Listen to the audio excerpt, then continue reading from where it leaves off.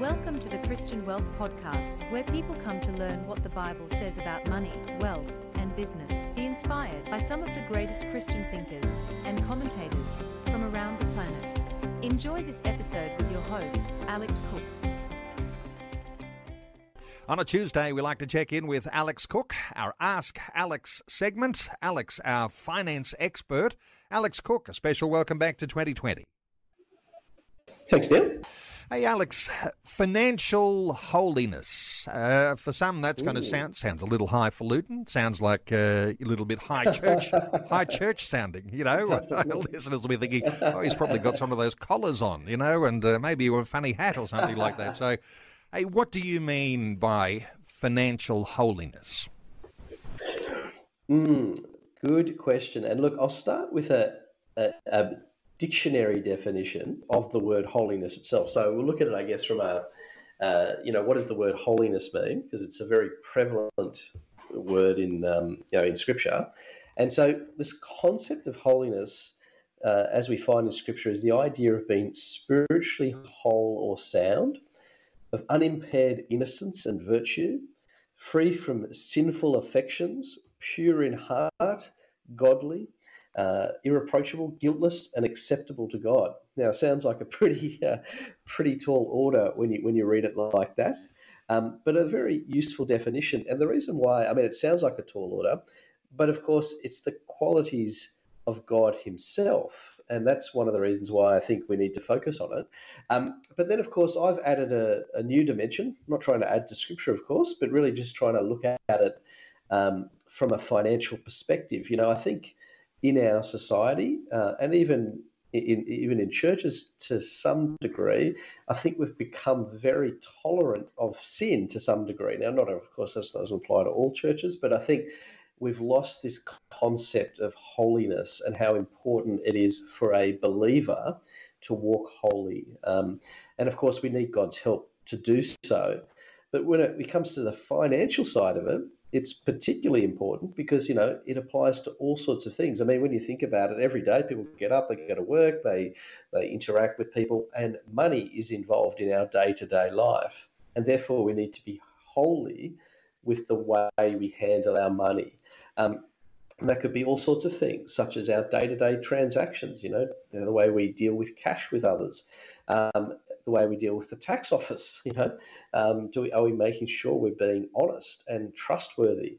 What about the way we invest our money? Are we being holy in the way we go about that? Are we investing in things, for example, that harm others? And also, and obviously a big area of this holiness is around business dealings. Do we honour the agreements that we enter into? Do we pay our staff fairly, and do we pay them on time? Do we not overcharge our customers? These are all areas, if you like, that I would say fall under this idea of being financially holy. So it's a very important area, I think, for us to explore as believers, but in the context of holiness itself, which, as I say, is a quality of God Himself.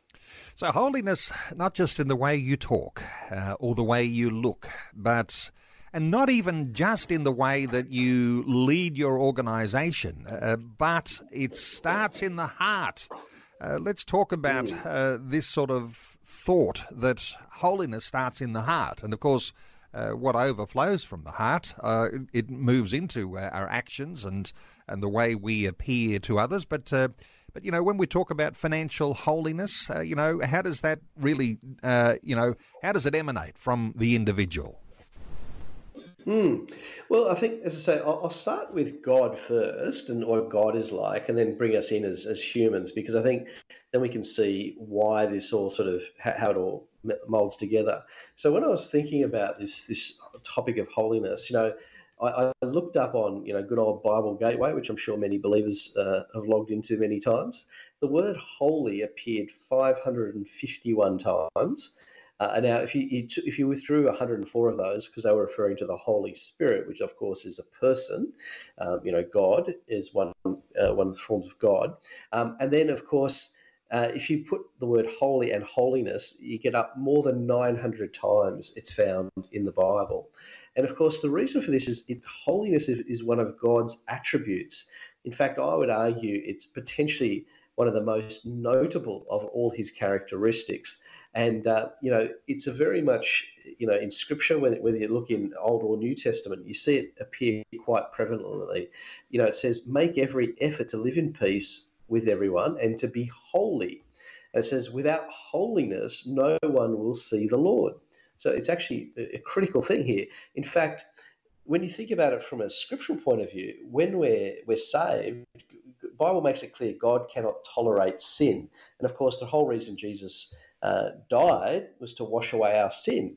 And the thing is about this is we're not just saved, we were saved so that we would be holy.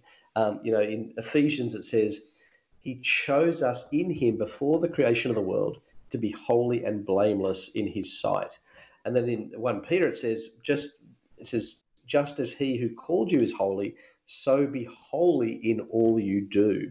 So when it comes to money, it's absolutely critical that we're holy in the way that we interact with it.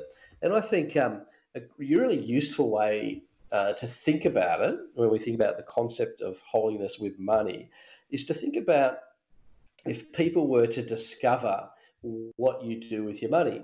So, for example, 2 Corinthians 8 says, for we are taking pains to do what is right, not only in the eyes of the Lord, but also in the eyes of man.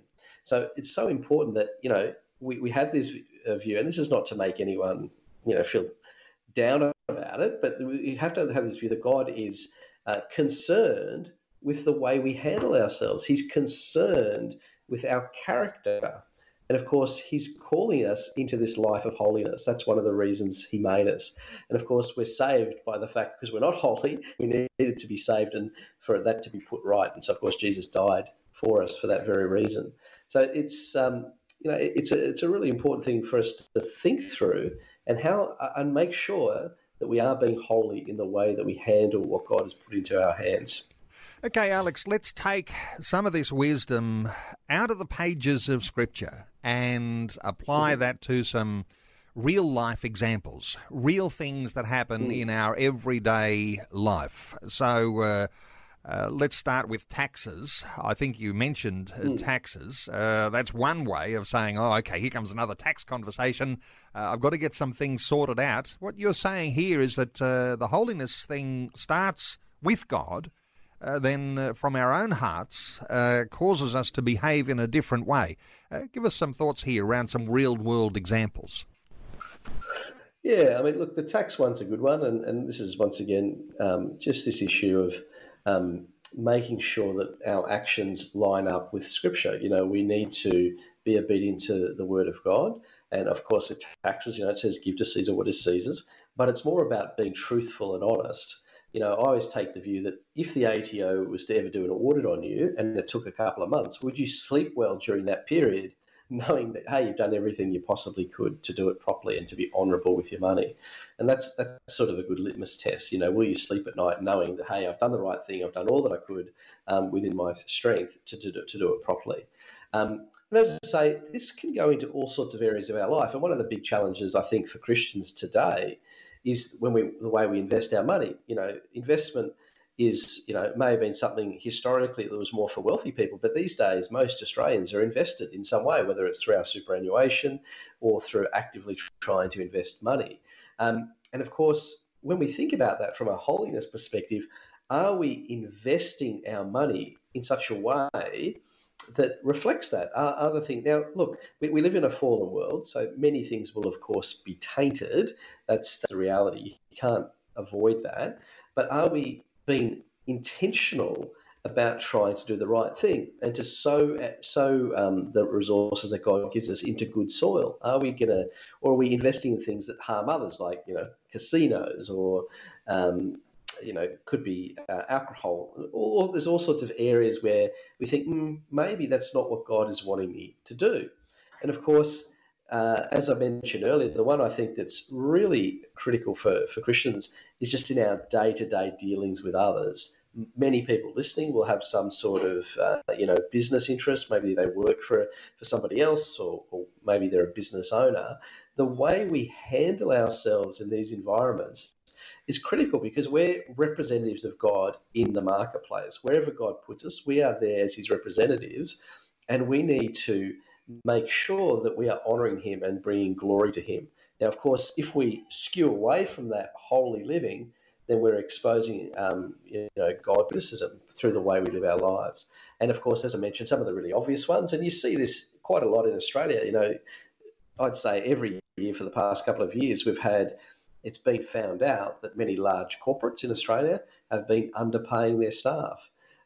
It's also very common that when immigrants come to Australia, they then get poorly paid by the employers here.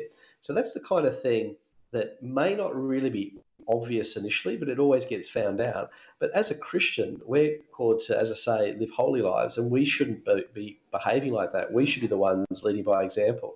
In fact, I look forward to the day when society and governments look to Christians as being the ones that they can rely on and the ones they can trust to do the right thing in society. And of course, once again, it applies to all sorts of areas of our finances. Classic area is when we price things. Is the price that you're selling something to somebody, is it really the price, or is it there's all these add-ons that they're going to discover later on down the track? So we're just going to be really transparent with people. We need to be very honest and ethical in our dealings because we're trying to be like Christ. At the end of the day, holiness is about trying to. We want to, as Christians, become Christ-like, and therefore start becoming more holy. Now, the only thing I'd caution people here is this is not about being perfect.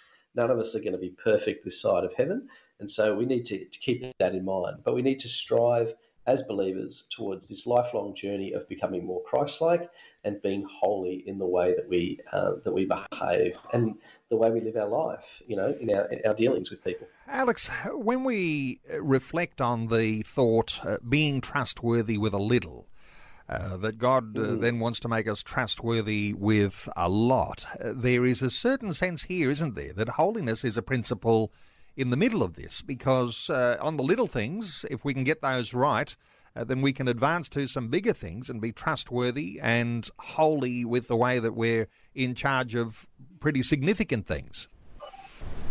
100%. In fact, I love that particular passage that you're referring to, and that's, I think, one thing that Christians need to realise is that sometimes God will withhold from us because we haven't been trustworthy with small things. God doesn't want us to have too much that's too hot to handle, so to speak.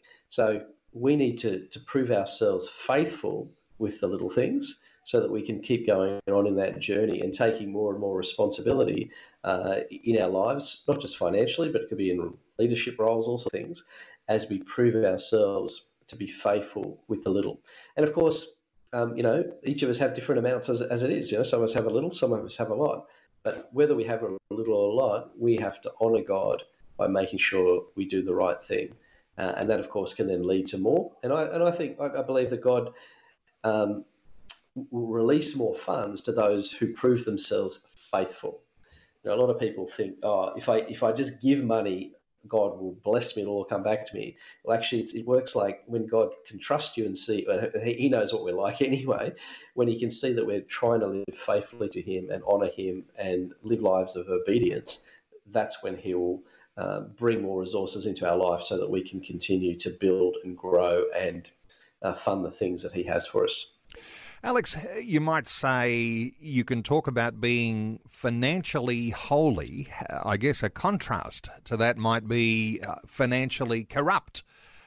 We might find ourselves, making those sorts of contrasts. We might even be putting ourselves on the corrupt side because we say, I haven't given a whole lot of attention to this financial holiness. Nobody's holding me to account on this. As you said a little bit earlier, sometimes even in church life, we're much more tolerant of the unholiness than we are of promoting the holiness. So if you're talking about a process of becoming more holy, as you said, perhaps perfection is a really big ask, but becoming more holy, what would you say about a process?